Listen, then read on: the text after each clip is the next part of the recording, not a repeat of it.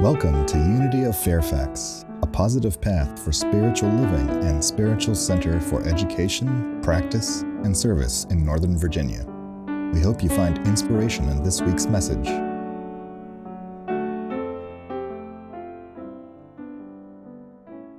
Well, it is Mother's Day. It is a very special day. We want to honor the people who nurture us. And to that end, I'd like to share a poem, and it's in the form of a prayer written by Reverend Victoria Weinstein. And this is what she says. We reflect in thanksgiving this day for all those whose lives have nurtured ours, the life-giving ones who heal with their presence, who listen in sympathy, who give wise advice, but only when asked for it. We are grateful for those who have mothered us, who have held us gently in times of sorrow, who celebrated with us our triumphs, no matter how small, who noticed when we changed and grew, who praised us for taking risks, who took genuine pride in our successes, and who expressed genuine compassion when we did not succeed. On this day that honors mothers, let us honor all mothers, men and women alike, who from somewhere in their being have freely and wholeheartedly given life and sustenance and vision to us all. Dear God, Mother, Father of us all, grant us life-giving ways, strength for birthing, and a nurturing spirit that we may take attentive care of our world, our communities, and those precious beings entrusted to us by biology or by destiny or by friendship, fellowship, or fate. Give us the heart of a mother today. Amen. Amen. So speaking of nurturing, any of you gardeners here today? Gardeners, stick your hands in dirt. Yeah, so there we are. Anthony and I now have a garden plot in Reston, so we are part of the urban agriculture movement. A little 9x9 plot. We built 2 very expensive boxes and filled them with very expensive soil and free manure. Thank you, Reston Association. That's what we get for being members of Reston Association, horse manure. We get it for free. And I'm grateful. Let me just say, I am very grateful because it helps us to nourish our little seedlings in their very expensive wooden boxes. So our goal is to nurture life, to produce produce, to grow some of our own food, and to learn to work with the plants and learn to work with Mother Nature to have a fruitful harvest. And so I'm really grateful for this opportunity to share with you our garden plot on Mother's Day. My mother is a gardener. Hi, Mom. I got your message this morning. I will call after church. So my mom called. So anyway, that's just a personal shout out. Since I was right there, I could just talk to her. They're watching today. So here's a good piece of information you'll want to make note of. The word nurture comes from a Latin verb, nutrire, meaning to nurture or to feed. So it's really important. That might be necessary in case you find yourself on Jeopardy someday. So you'll say, oh, that's right. I was in church and we talked about this very thing. It's a double Jeopardy question. I'm golden. I'm going to take the grand prize. And just kind of as a small world, I was at home the other day living the glamorous life the way I do. I was doing laundry and I got a text from a friend of mine. She goes, Dan's on Jeopardy. And I'm like, what? So I put down my laundry and I went and turned on the television, and there on Jeopardy was my first college boyfriend. I'm like, well, check it out. Right there on Jeopardy. Small world. Small world story. I'm not making that up. So yeah, last week I shared that we're going to spend the month of May nurturing and growing our prosperity consciousness. And I wanted us to begin last week by putting the end in mind. So when we talk about prosperity, when we talk about the things that give us fulfillment in our life, it's really important for us to know what those are and to be able to identify them. Because if we can't, then how will we ever know we've reached our goals? There's the mind does a wonderful thing. If you tell it what you want it to do, it'll probably go do it. And especially if you add some elbow grease into it and shovel as well, then you'll reach your goals. But if you don't know what your goal is, then how are you going to reach it? The other way of reaching a goal is to identify how does it make you feel. So we can go into the silence and get still and listen for that voice of spirit within to say, this will help me be my best self. This is a quality of being, or this is a tangible thing that will really help me excel at being a conduit for grace and love in the world, that will allow me to be my best self. And I asked us last week to consider in our discussion of what makes for a prosperous life, the idea of contentment. What if we measured our success in life? What if we measured our identification of prosperity by being able to say, I am content? Well, that's a very different conversation, if that's the end point, than deciding that prosperity means having this thing or this much money or that relationship or this or that or the other thing. Because it makes our definition of prosperity dependent on our being rather than our having. You with me? Is that making any sense? It's kind of like sometimes when I'm meeting with people on a one-on-one and we're talking about jobs, and then if they're unemployed, or if they're misemployed, or just really not happy with their jobs, I ask, well, what do you want to do? And they'll say, I don't know what I want to do. I don't know what I want to be when I grow up. Many of us in our 50s are still having that conversation. Yeah, so this one went back to college, so yay you. So we don't know. And I say, well, rather than trying to describe the perfect job, what if you describe the way you felt when you were at that job? Because that's another way of measuring. And so that might be, in my job, I feel like I'm making a positive difference. In my job, I'm helping people. In my job, I'm well compensated for doing something I love. That's very different from saying, I want to have the corner suite, and I want to have a staff of 15, and I want to have annual sales of $48 million, that sort of thing. Nothing wrong with that. There's nothing wrong with that. I just offer another element to the conversation of how do we determine what is prosperity? Because in our very consumer-driven culture, we often measure our prosperity by the size of our house, the size of our bank account, how many brand new, bright, shiny things we have, that sort of thing. But we don't take stock of the human quality of life. I'm asking us in our prosperity consciousness to decide to put contentment at the top, to put peace of mind at the top. This is where faith communities genuinely excel, helping people to understand how they feel and how they live their core values. I love this line that Jesus says in Matthew, and I shared this last week. It's so good, I'll share it again. Do not store up for yourself treasures on earth where moth and rust consume and where thieves break in and steal.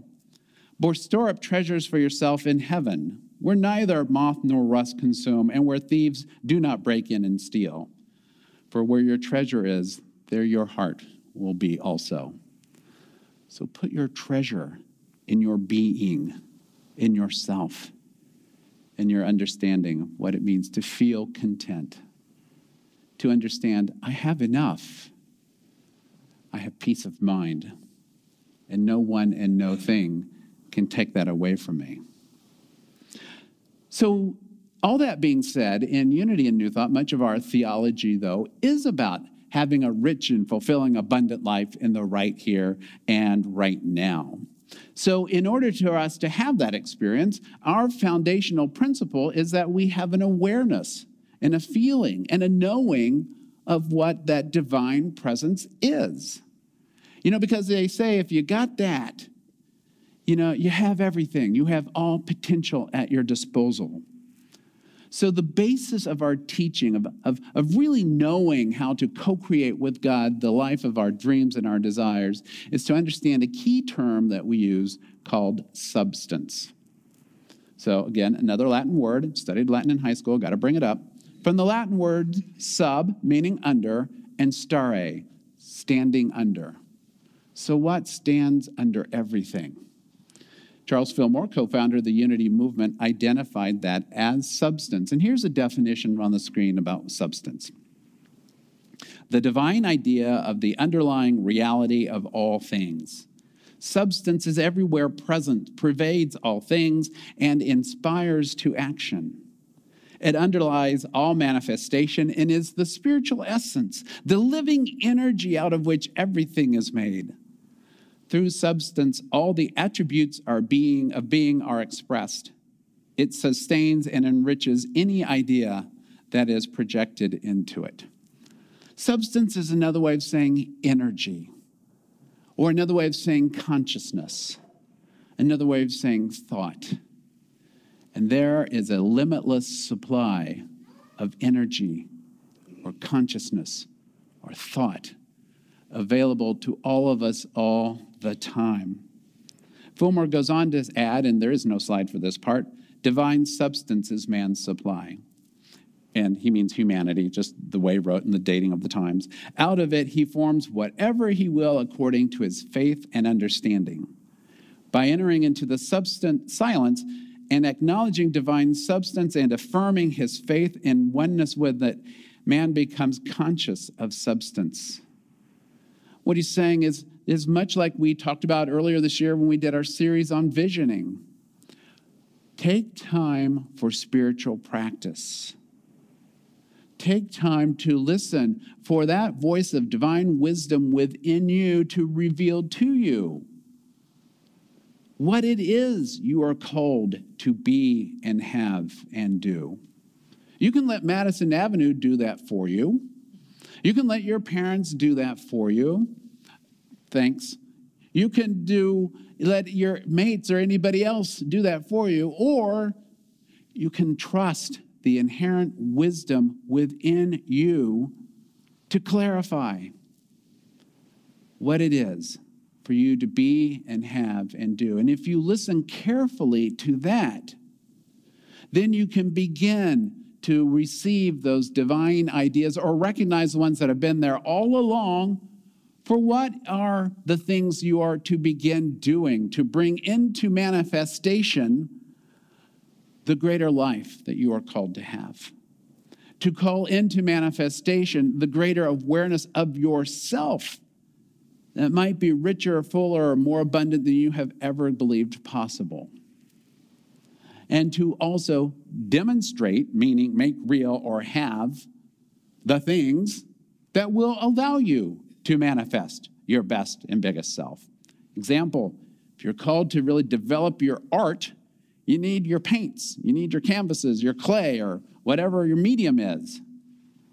You will begin to open yourself to the divine ideas that will allow you to bring into manifestation what's here, or to see your world in a new way to realize, oh my gosh, it's been here all along.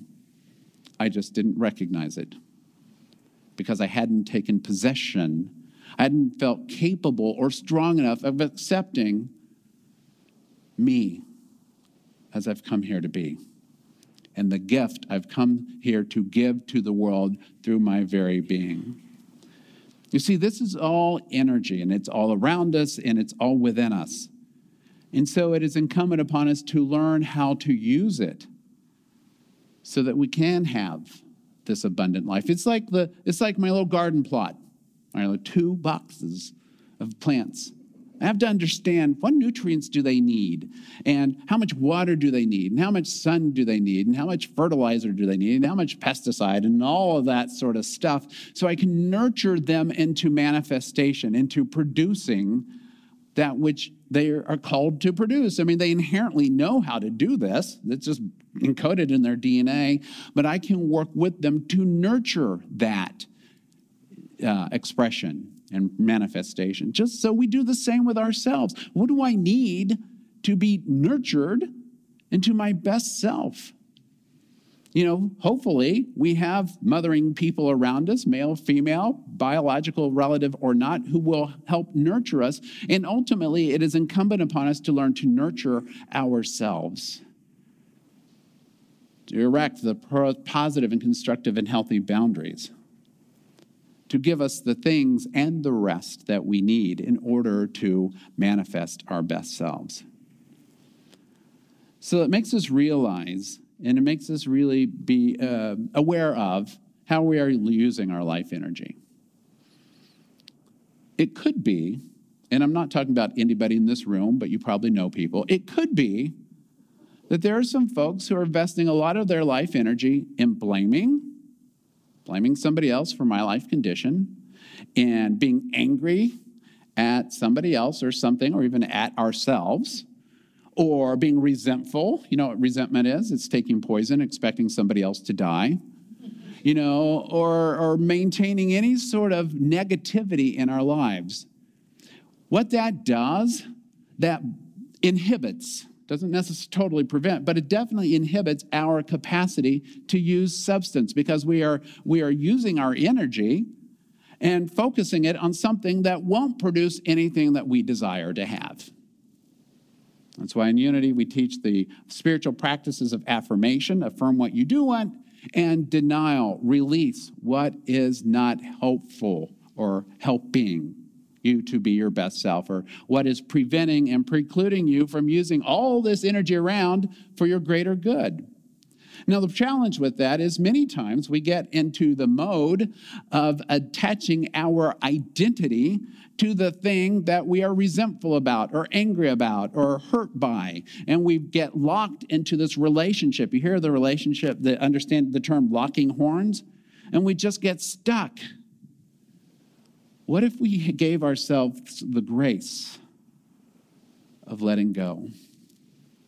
What if we made it into a practice that whenever the thing in which we had locked horns came into our conscious awareness, we decided, and gently, to be done with it?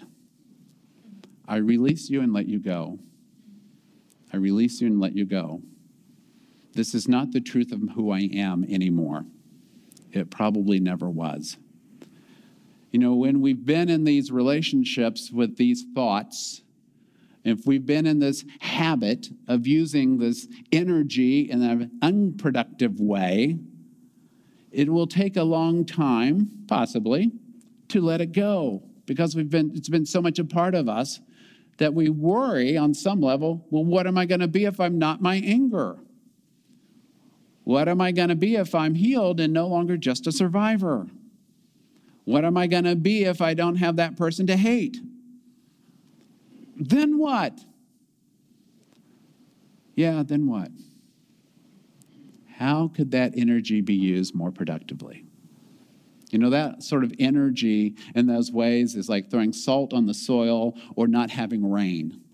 It's going to be real hard for the plants to grow. So we nurture ourselves.